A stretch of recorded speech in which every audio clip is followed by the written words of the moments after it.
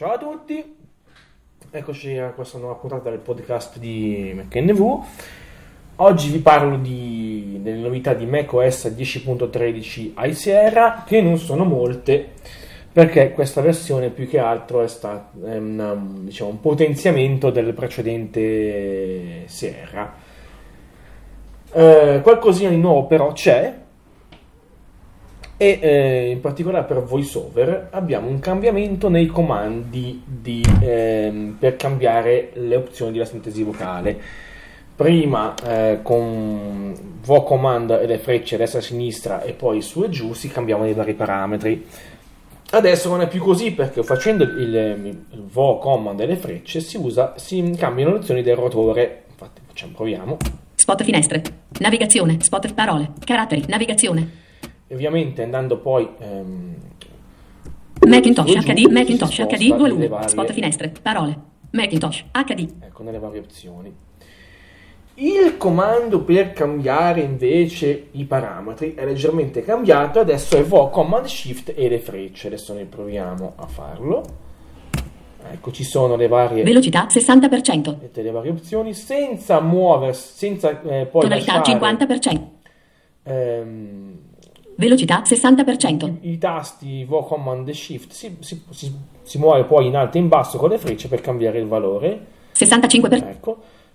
Alla fine 60%. Possiamo poi mollare. Chiudo velocità menu. Ecco, chiudo velocità Macintosh menu. HD volume. Macintosh HD volume.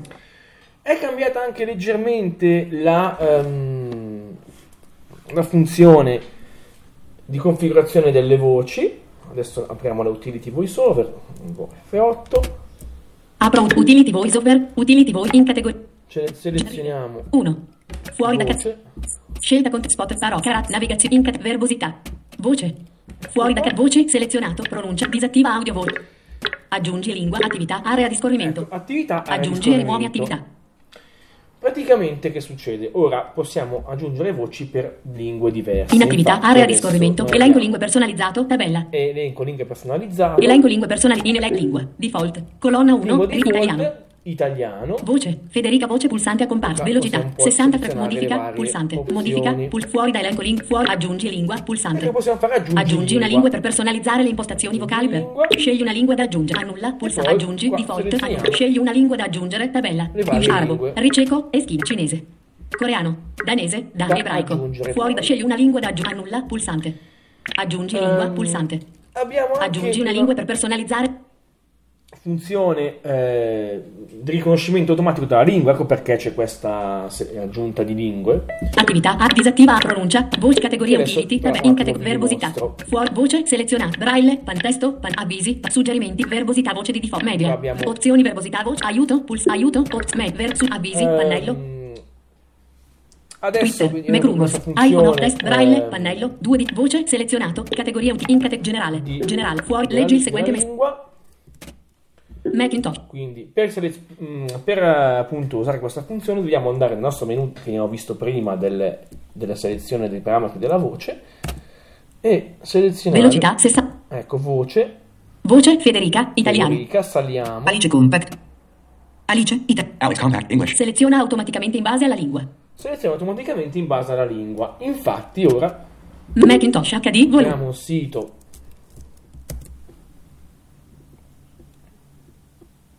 Safari, senza titolo, finestra, per esempio Apple almanacco del giorno, barra strumenti, barra remote traffic, add black, pulsante, cerca o inseri.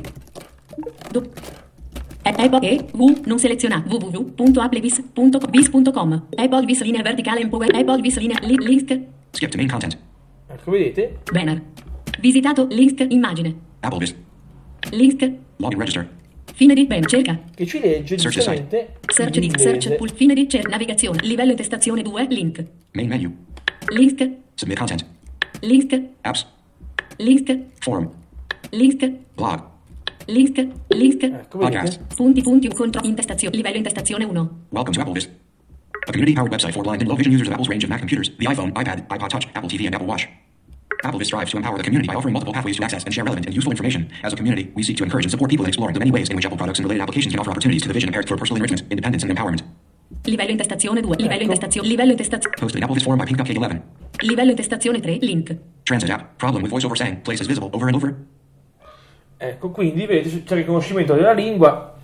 Adesso io lo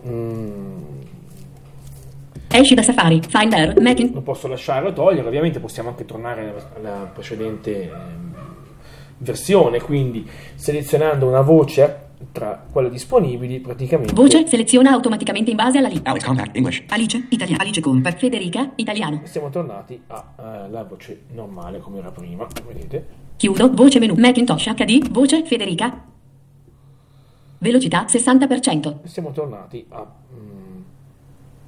Tonalità 50%. ecco fatto.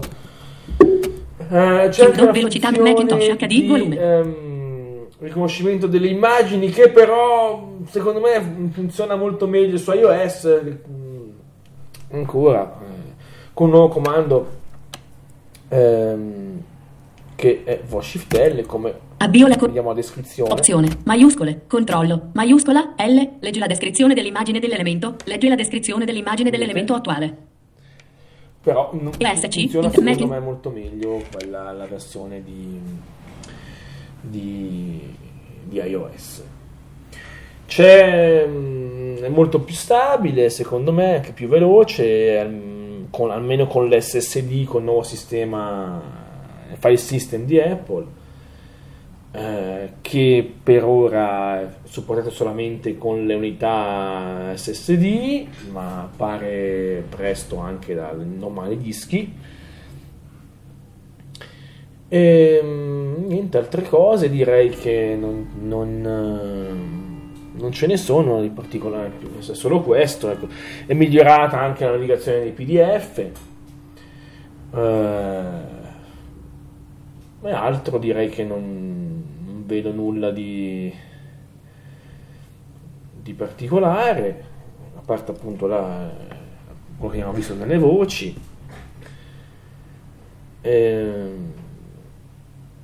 Direi che è tutto qui. Podcast molto breve perché effettivamente le novità sono Twitter. La Provincianico, poche. scuola bussata.